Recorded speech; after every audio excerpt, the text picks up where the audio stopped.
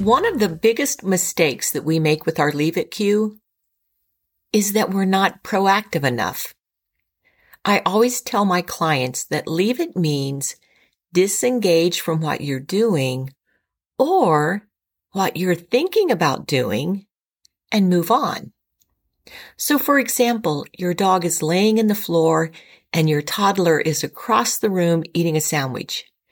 And you see your dog perk up, look in that direction, getting ready to get up and head over there and see if he can score a little bit of that food. Don't wait for your dog to get all the way up and across the room before you cue Leave It. The moment that he shows interest in the sandwich across the room, cue Leave It. Be proactive. Stop him before he even starts moving. And then when he relaxes and lays back down, you can always reward him. But if you pay attention to your dog, you're going to know what he's thinking about doing. And if it's not something that you're fond of, be sure to use that Leave It cue way before he gets himself in trouble.